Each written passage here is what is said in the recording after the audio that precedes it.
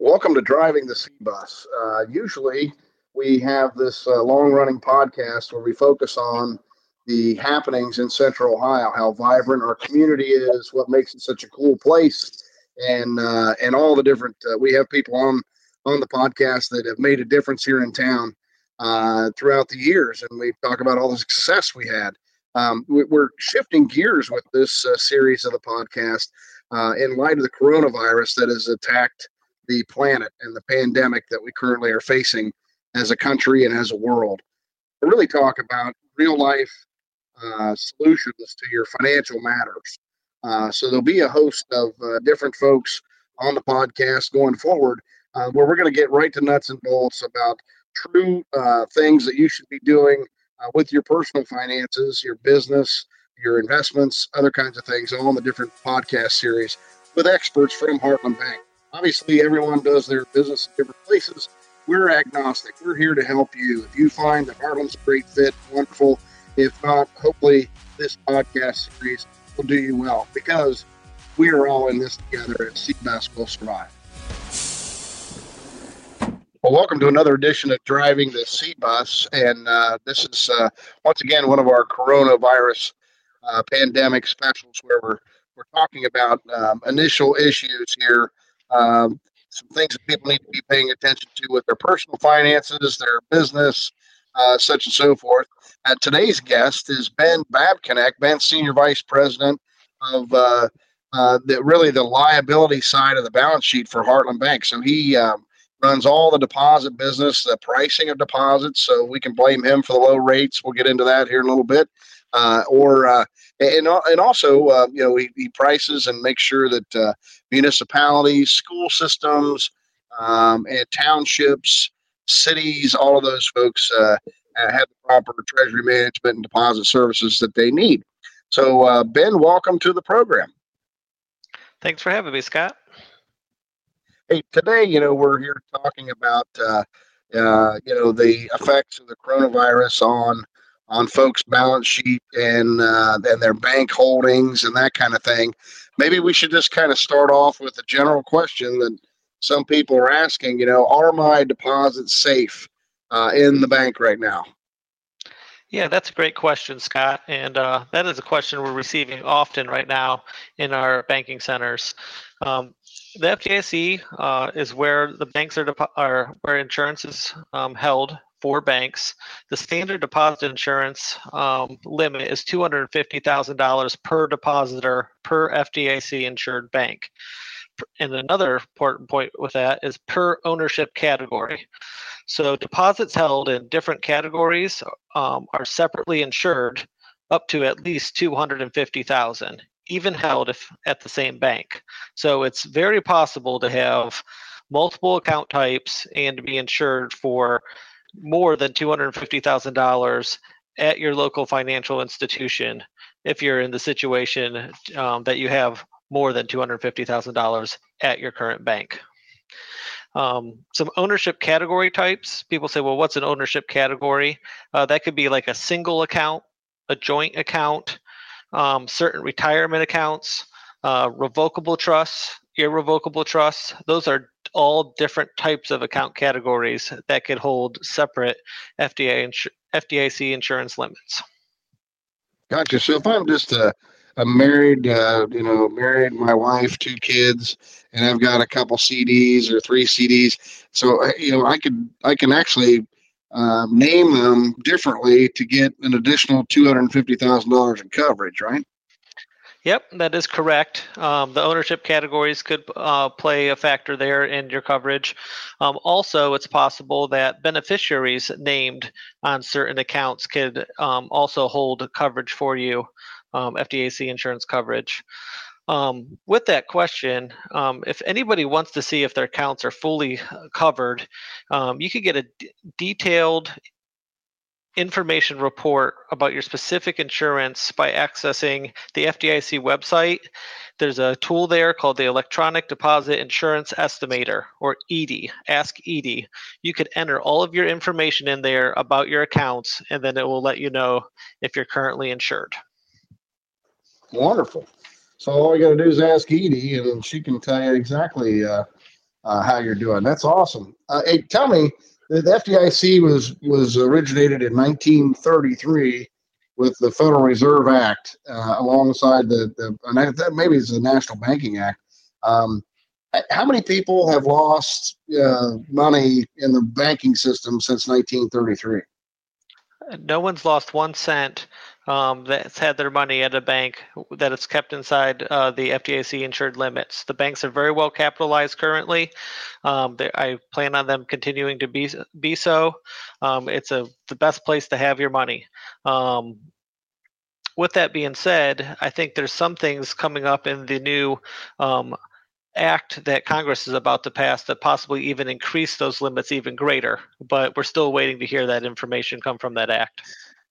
Yeah, things are kind of spur of the moment. We're living hour by hour here in the current coronavirus world. Another thing I want to mention is that a lot of people in these type of times are running to the bank and thinking they need large amounts of cash. I just like to touch on that topic briefly. Although consumers can handle their transactions in any way they wish, that's totally fine with us. We got to keep in mind coming to the bank and getting large amounts of cash is probably not always the most prudent thing to do for a couple reasons. One, you're losing out on any interest your account is paying on those deposits. And two, again, it's not FDIC insured. It's safe at the bank. All right. So taking out large amounts of cash, there's some transaction risk with that, having it around the house. Some people also, when they have the physical cash, tend to spend a little more. I think as a rule of thumb, a good general guide that I like to use is to have a 2-week supply of cash if you feel that cash is necessary at or around your home or at your disposal to be able to use in case of emergencies. But the banking system's strong. The use of debit and credit cards is here. It's here to stay. There's multiple ways to make payments online. So something to keep in mind, something I urge people to do is it's fine to have some cash. There's not a need to run to the bank and get large amount of cash at this time. Gotcha. Yeah, that would not be not be good to have that kind of money laying around, and rest assured we'll have it there for you. You can use electronic means by to get it, and the financial system is very sound. Hey, let's move on to the rate environment right now. Obviously, things were marching forward. We were starting to have higher interest rates as the economy was expanding. We were in the third year of the Trump presidency, almost the fourth year starting, and things are looking really good. And then this hits, and the rates immediately fall. So, what does that do to deposit rates? And maybe what should savers be thinking about? The proper vehicles, maybe ways to treat their savings accounts and their CDs now. Yeah, that's a great question, Scott. I mean, what a difference a year makes. Last year at this time, money market accounts, CDs at some financial institutions were approaching, if not exceeding, 3%. There was a large demand by the banks that needed deposits, and the competition created an environment that a lot of the banks were trying to fight to earn those deposits, which made it a good environment for the savers out there. With the recent actions that the Fed had to take to stimulate the economy due to the COVID-19 situation we find ourselves in, is that directly affects savers. And when prime rate moves from 4.75 to 3.25, and you see 150 basis point difference, the tables kind of turn, right? So it becomes a better environment for those people needing loans and needing lines of credit and small business, but the savers are affected by that. So banks across the nation have no choice to move deposit rates lower. One thing that I always like to mention when speaking to deposit rates, because if I had all the answers, as much as I love working at the bank and working with Scott here, probably wouldn't be here. I'd be out there somewhere living on an island because I'd have the answers. The important thing to do when you have and trying to make decisions about where you want your money to go is that you need to buy or invest in all parts of a rate cycle. It's called laddering your deposits. And so guessing what you think interest rates are going to do typically against laddering your deposits is a losing strategy. Is that you want to buy term deposits or time deposits of 1, 2, 3, 4, 5 years. Some financial institutions have instruments out there greater than that. You want to leverage the advice of your financial advisor or your planning team, and to make sure that you have the right mix of possible some investments and bonds as well. Is that a diversified portfolio and a diversified time horizon over time usually is the winner there. Is that sometimes you hit some really good and sometimes you hit some really bad, but over the long run, with a steep yield curve, you're typically garnering more yield than if you were just trying to figure out like continuously going short term, because that is the mistake a lot of people make. Is that, and when times are good, they think rates are going to continue to go up, and they stay in 6 to 18 month CDs. And then when things turn, like they just did here over the last 90 days, is that now a lot of people have money coming due, thinking the rates were going to continue to go up, and they wish they would have locked in for a 3 to 5 year time horizon. Yeah, so I mean, you kind of always have to be in the market, right? I mean, waiting until you get. I mean, we talked about this on some of the other podcasts. You know, trying to market time things is not really warranted, right? I mean, you should probably ladder into rate cycles and ladder back out to rate cycles, and in order to overall have the best median rate in your portfolio. Totally agree with that, Scott. Ladder that out is a wise thing to do. But you know what? That's not saying you can't be opportunistic, but you need to be opportunistic with a small portion of your portfolio, not making large bets here or there. Is that you can have some money aside, use the knowledge of the market if you have that to try to be opportunistic, but over the long haul, you kind of want to have a diversified plan and stick to it, and that usually provides the best results. That's great. Hey, what other kind of tips and tricks would you have for the group here, as far as maybe consumer deposits? Anything that we haven't talked about that we should before we get into maybe cash management and some of the commercial side of things? Yeah, you know what? I love to help people.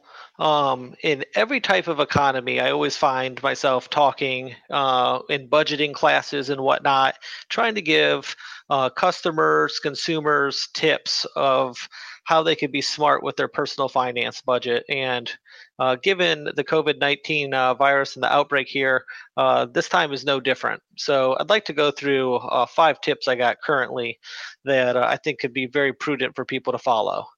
The first one is communicate with your community banker. All right. Community bankers are empowered to advocate on behalf of you and to help you guide you through these situations you may be facing. All right. Many banks have programs to help you right now. Those programs could include loan payment deferment, refunding fees, waiving of early withdrawal penalties on certificates of deposit. All right.